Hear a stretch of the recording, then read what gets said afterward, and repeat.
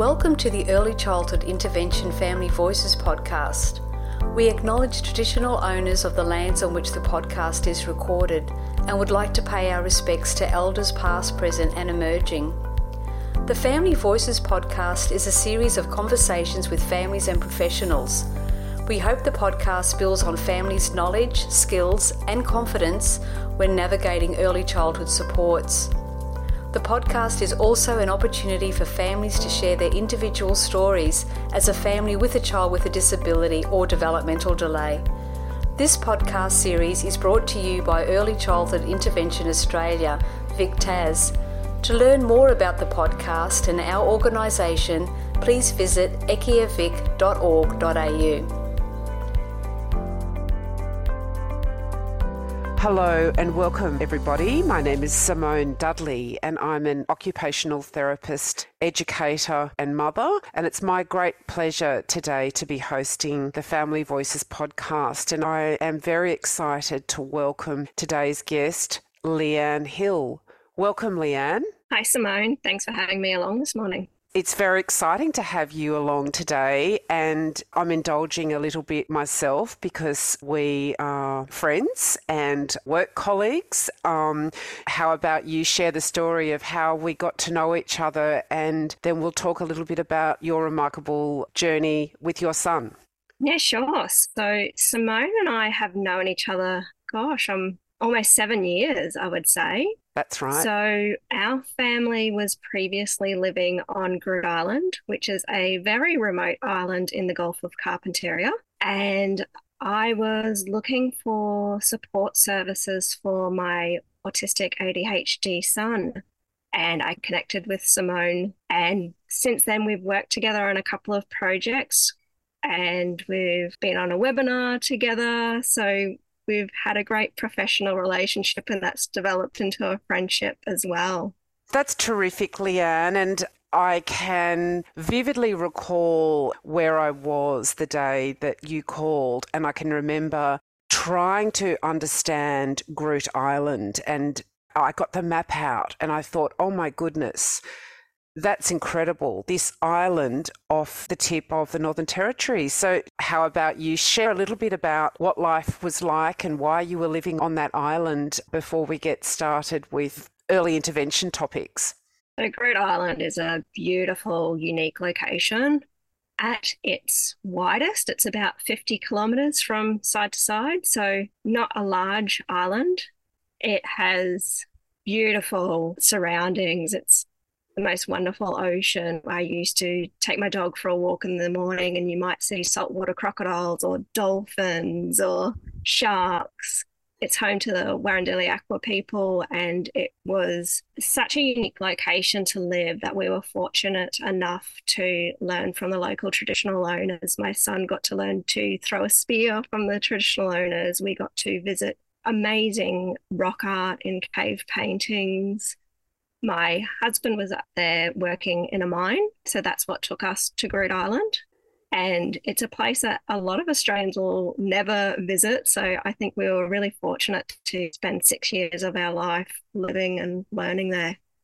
Incredible. And I know through working together that accessing goods and services and navigating life in a remote island was an incredible experience, and I'd love to hear a little bit about what that might be like just on a day-to-day level so that we can then start to understand how hard it was for you to access services for your son.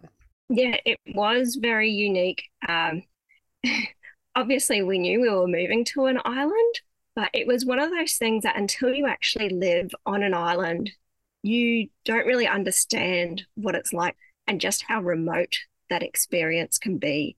So this island, there is no ferry service or anything like that. Your way on and off the island is via commercial airplanes, which weren't the most reliable. We've had several flights cancelled and changed, that sort of thing.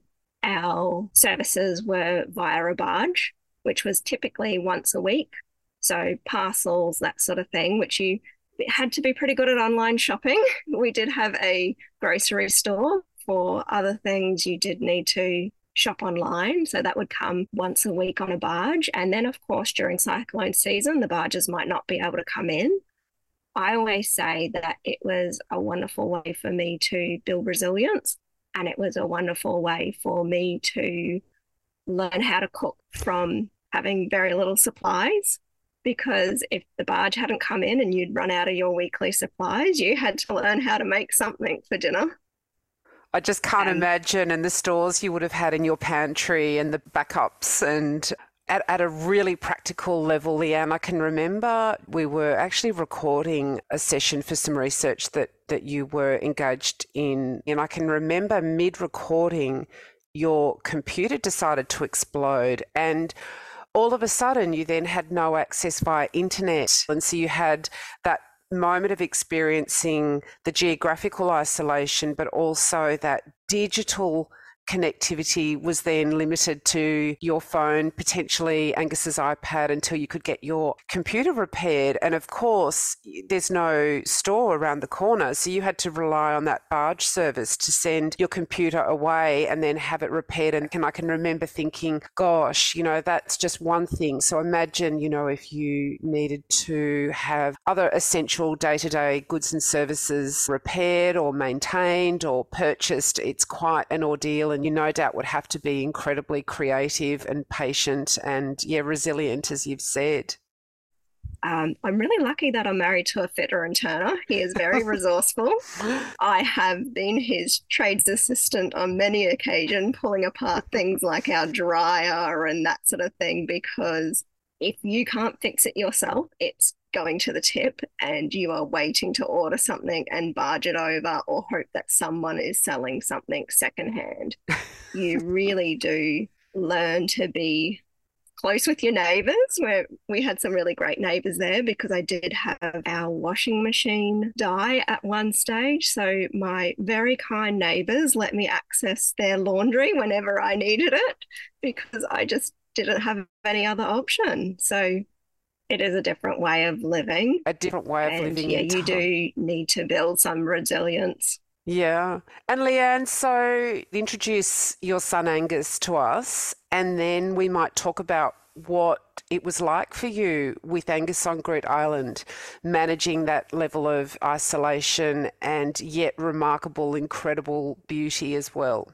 Yeah, so Angus, our son, is a very quick-witted, fabulous child. He is autistic and ADHD, and he has been lucky enough to live in these remote locations with us, but that has meant that we've had to be creative and draw on our resources where possible to access services in towns where you don't necessarily have services available to you. On that island, we didn't have any visiting OTs or anything like that. So for us, our only option for occupational therapy was through telehealth. And we're just really lucky that that service was available to us at a time when a lot of people had never even heard of telehealth before. Yes, of course. This is well and truly pre-COVID years. And so, Leanne, when you were sort of accessing some services or thinking about the supports that your family and Angus might have needed, how did you go about that on Groote Eylandt?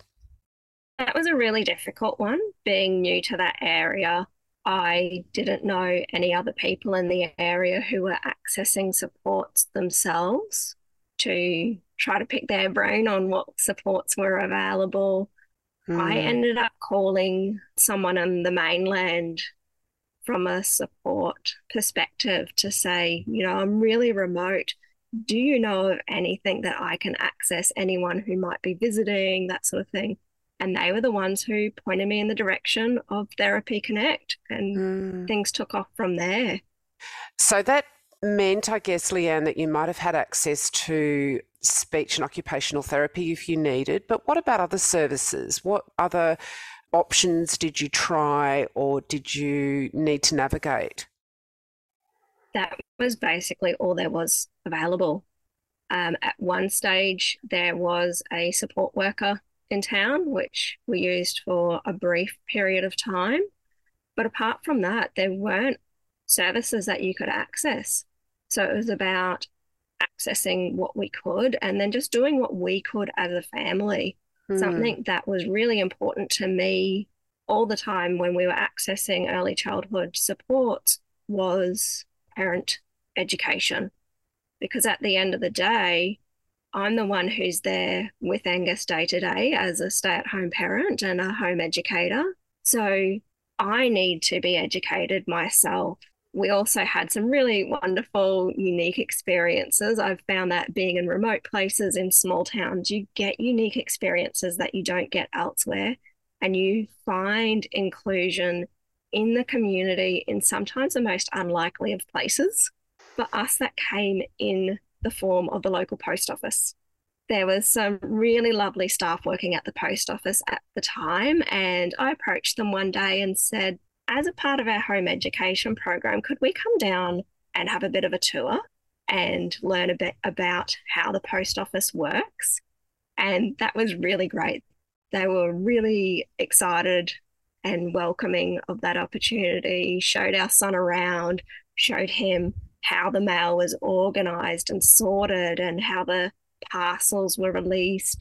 So little things like that you don't get in big centres, and that kind of inclusion where your child's strengths are recognised and supported is just fabulous. I can just imagine the mutual excitement. I'm sure that the post office team really enjoyed having Angus there behind the scenes as well. Leanne, you just disclosed homeschooling, and this is something that I also wanted to talk a little bit about. So you decided that homeschooling was for you and your family, and I'd love to hear a little bit about that and about how you formed that decision against the options that you had in place, and then what a day looked like for you on Groote Eylandt homeschooling.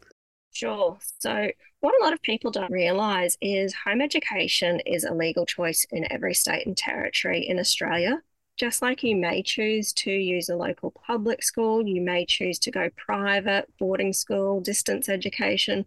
We actually have quite a few options available to us in Australia, and home education is just another one of those legal choices that you have to choose from. We decided that was best for our son and our family. I have no disrespect to any teachers, but I just wanted something different to what the school system is able to offer. We wanted to be able to have a really tailored, individualized education experience for our son.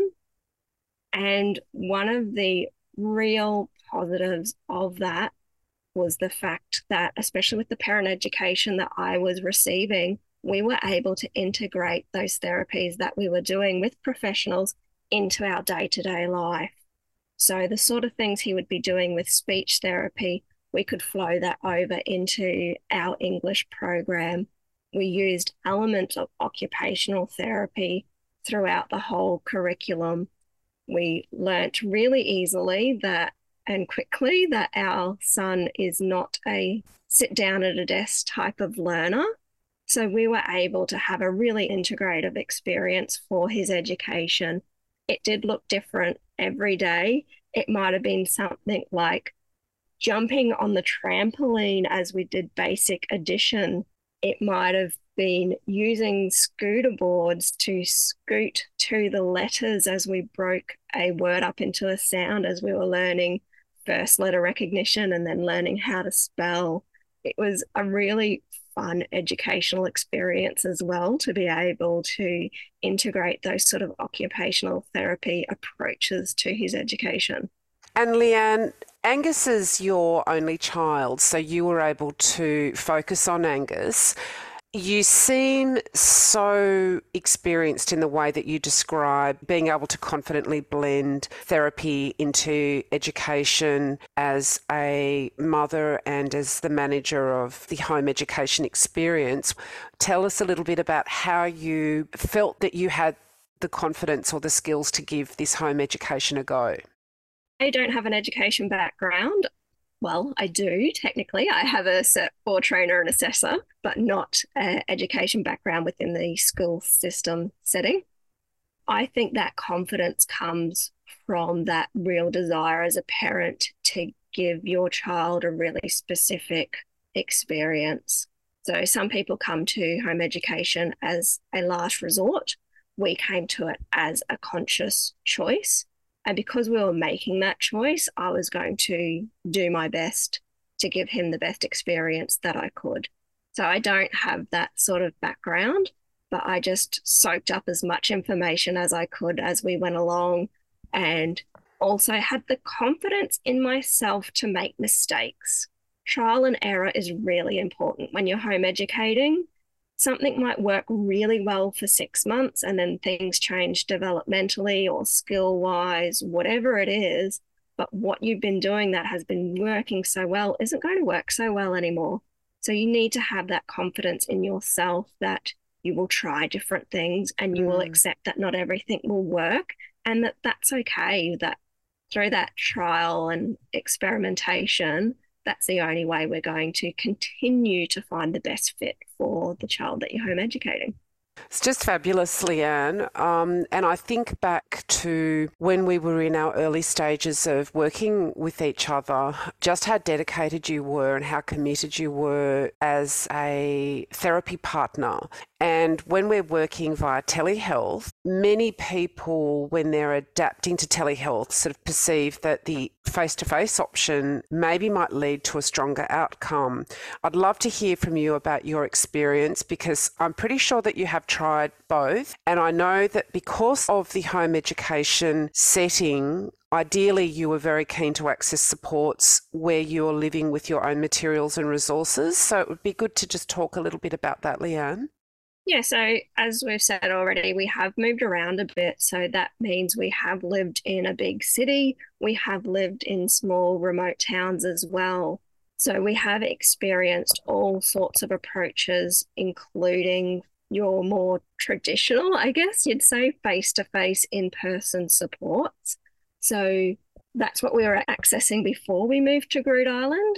So accessing the telehealth via a video kind of link was very new for us.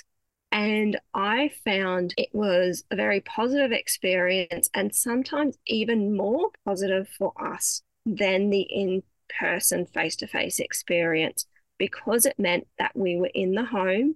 It was where we were both comfortable. We weren't wasting time, spending time getting to the therapy. We were having less transitions between tasks because of that, because we were there and ready and set up. We did have a bit of equipment at home that we could use, especially with occupational therapy. So at one stage, I went around the house taking photos of all sorts of things, and I emailed that to you, Simone, saying, this is what we've got. This is what we can use. And then that way, if we were doing a session where it might be, we're going outside on the swing, we're going on the trampoline, we're going to get on the scooter boards, you would let me know so that we could be set up ready for that. So having those sort of things at home, which some of it was pretty standard equipment like a trampoline, some of it was more specialized equipment that we had acquired, and having a laptop or using an iPad meant that we could move about the home to set that therapy up for success for our son. Amazing. And so upon reflection, because I know now you are on the mainland, so you're no longer on Groote Eylandt, but when you reflect back to that time when you were supporting Angus with his early development, spending time with home education, managing the therapy supports, how do you consider your experience now that you reflect back versus what might have been if you weren't so remote? I guess what I'm trying to get at is, do you feel that you navigated the disadvantage to your advantage? Definitely. I think our family has always had the attitude of no matter where you live, there's going to be positives and negatives to that. And what you really need to focus on is those positives and making the most positive experiences possible wherever you are. I've also recognized the fact that we had a lot of flexibility, both in our education and in our therapy approach, because of the way we went about it, that in some of the face-to-face therapies we had had previously with occupational therapy, it was in quite a small space without any sort of sensory gym. So we were able to really develop that sensory gym at home and add even more to that experience in that telehealth setting. I guess when you look back, you can't really compare what would be outcomes or had you gone down a different path. But I do know that no matter which way we went, we would have found the positives of it. But for us, it has been a really positive experience that we were able to build really good relationships with some of the people that we worked with and build our own skills within the family unit and carry that on in the home as well. And this just all sort of highlights, I guess, the possibilities, no matter the isolation that you might experience, in achieving some of those best practice principles when you're thinking about accessing early childhood intervention supports. As a parent and a consumer, Leanne, what would you say are some of the features of a really successful telehealth experience for you? So for me, again, focusing on those positives, because it can be easy to focus on the negatives when you are remote and just focus on the fact that you might have limited access to services. But for us, instead of thinking, oh, at this point in time, we can only access speech and OT, instead we went, we have access to some real high quality speech and some real high quality OT, and we are really grateful for that. So that was really good for us, having a really high quality experience. And that there was that facility to really develop good relationships still. I think some people do have a bit of a fear that because you're not there in person, that the relationship doesn't build. But I didn't find that at all, especially with therapists who are really open to finding out more about your child and your family and learning about your lifestyle. That might be a very different lifestyle to what the therapist on the other end of the screen has. Well, you can say that again, because one of my memories is me being sent a photo of Angus with a crocodile in the background. And I remember thinking, oh, yeah, well, you know you're on Groote Eylandt when, right? Leanne, give us an update on Angus now, and now that you're on the mainland, share a little bit about service access now. Yeah, so we spent 6 years on Groote Eylandt and have now moved back to our home state of Queensland. And it's really highlighted for us how telehealth can really work and how it's a great service, because some of the services that we were accessing when we were on Groote Eylandt, we are still with those same service providers now. It highlights that the grass isn't always greener, that moving to a bigger centre isn't always going to give you this immediate access to more supports. You might have more providers available, but they might all have really long wait lists. And for us, that transition of moving interstate went much smoother because of the fact that our son could keep seeing the same people he had been seeing for years, the same people that he had developed relationships with. So he didn't have to start again with someone new, and he didn't have to wait on long waiting lists. So we're doing well being able to access different things here that we might not have had access to in that previous location, but we're also still accessing some of what we did when we were remote. Fabulous. And Angus, how's Angus going these days? He's doing well. He's growing and developing, and I can't believe how quick time goes. Leanne, thank you so much for sharing your story with us today. I don't know if you have any parting words of wisdom for anybody listening out there who might be finding themselves in a situation where it's hard to access therapy supports because of geographic or other isolation drivers. The main thing I would say is use whatever networks you have. So I know at times I've contacted you and said, I'm looking for a particular thing, either for myself or for my son. Can you point me in the right direction of anyone you might know? It's just putting those feelers out there. The worst that you can find is someone says, I'm not sure about that. the best you can find is another great relationship. Also, that the relationships that you have that might be distance can still really work in person. I know there was a time where you wrote a document for me to help Angus in accessing community sports and other services. So even though you weren't there with us, you supported us for him to access things in person. So just build up those relationships where you can, put your hand up and ask people. It can be really daunting to do that, but you can find some really positive supports. I would never have found the services that we accessed had I not have made that initial phone call and said, help, I need to find someone. Yeah, and I think often as workers in the sector, you might not have all the answers, but you might know someone who you can also ask. And I think that's the case, is that we all love to see positive outcomes. And so it's been a great pleasure to be able to link you in with people who hopefully might have helped you along the way in ways that I couldn't. But it's nevertheless been a great story, Leanne, and the idea of accessing services when you're so remote has been great. I think we've both learnt a lot from each other along the journey, so I thank you for that.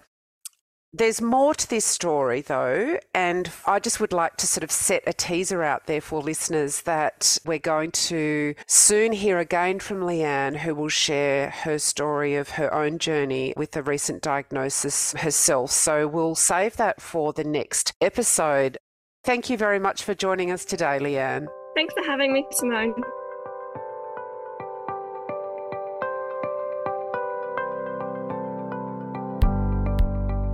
Just a wonderful story shared by Leanne, describing how her family navigated living in such an extremely remote location whilst navigating therapy supports and establishing some education for their son, Angus. For me, it was an incredible story of how one person can accept circumstances and look to the positives and leverage some creativity and thinking outside the square to really help you achieve what your family goals are. In terms of best practice principles, the key themes that jumped out at me were family-centred practice and strengths-based practice in a child's natural environment. Being able to leverage the community, the post office, what an incredible story, thinking and imagining Angus behind the counter and building relationships with his local community members. I really enjoyed how Leanne said that no matter where you live, there will be advantages and disadvantages, and it was very important for her to focus on the positives. And I think this highlighted in Leanne's mind, the positives were the flexibility of her day-to-day routines. Also, teamwork played a significant role in Leanne's story, and you can hear how important it was for Leanne to identify the right people in her team. So together, Leanne created a team. Even though the team lived vastly long distances apart, they were able to collaborate and work with Leanne, build knowledge of local routines and context that Leanne could then also weave those strategies in the daily routines that she participated in with Angus. I think what highlights the importance of teamwork the best for me was that when Leanne described that the family did relocate and she was able to take some of those key providers and those key relationships that had been built up over time with her because of the flexibility of the model that she had been able to establish. So Leanne, thank you very much for sharing your remarkable story of accessing supports and services from an extremely remote location, which has given us all something to really think about. We hope you've enjoyed this episode of Early Childhood Intervention Family Voices. Make sure you subscribe to your podcast app and feel free to leave a review to help us gain more understanding of what type of conversations are helpful to you. More information about this podcast can be found on ekiavic.org.au. Until next time, thank you for listening.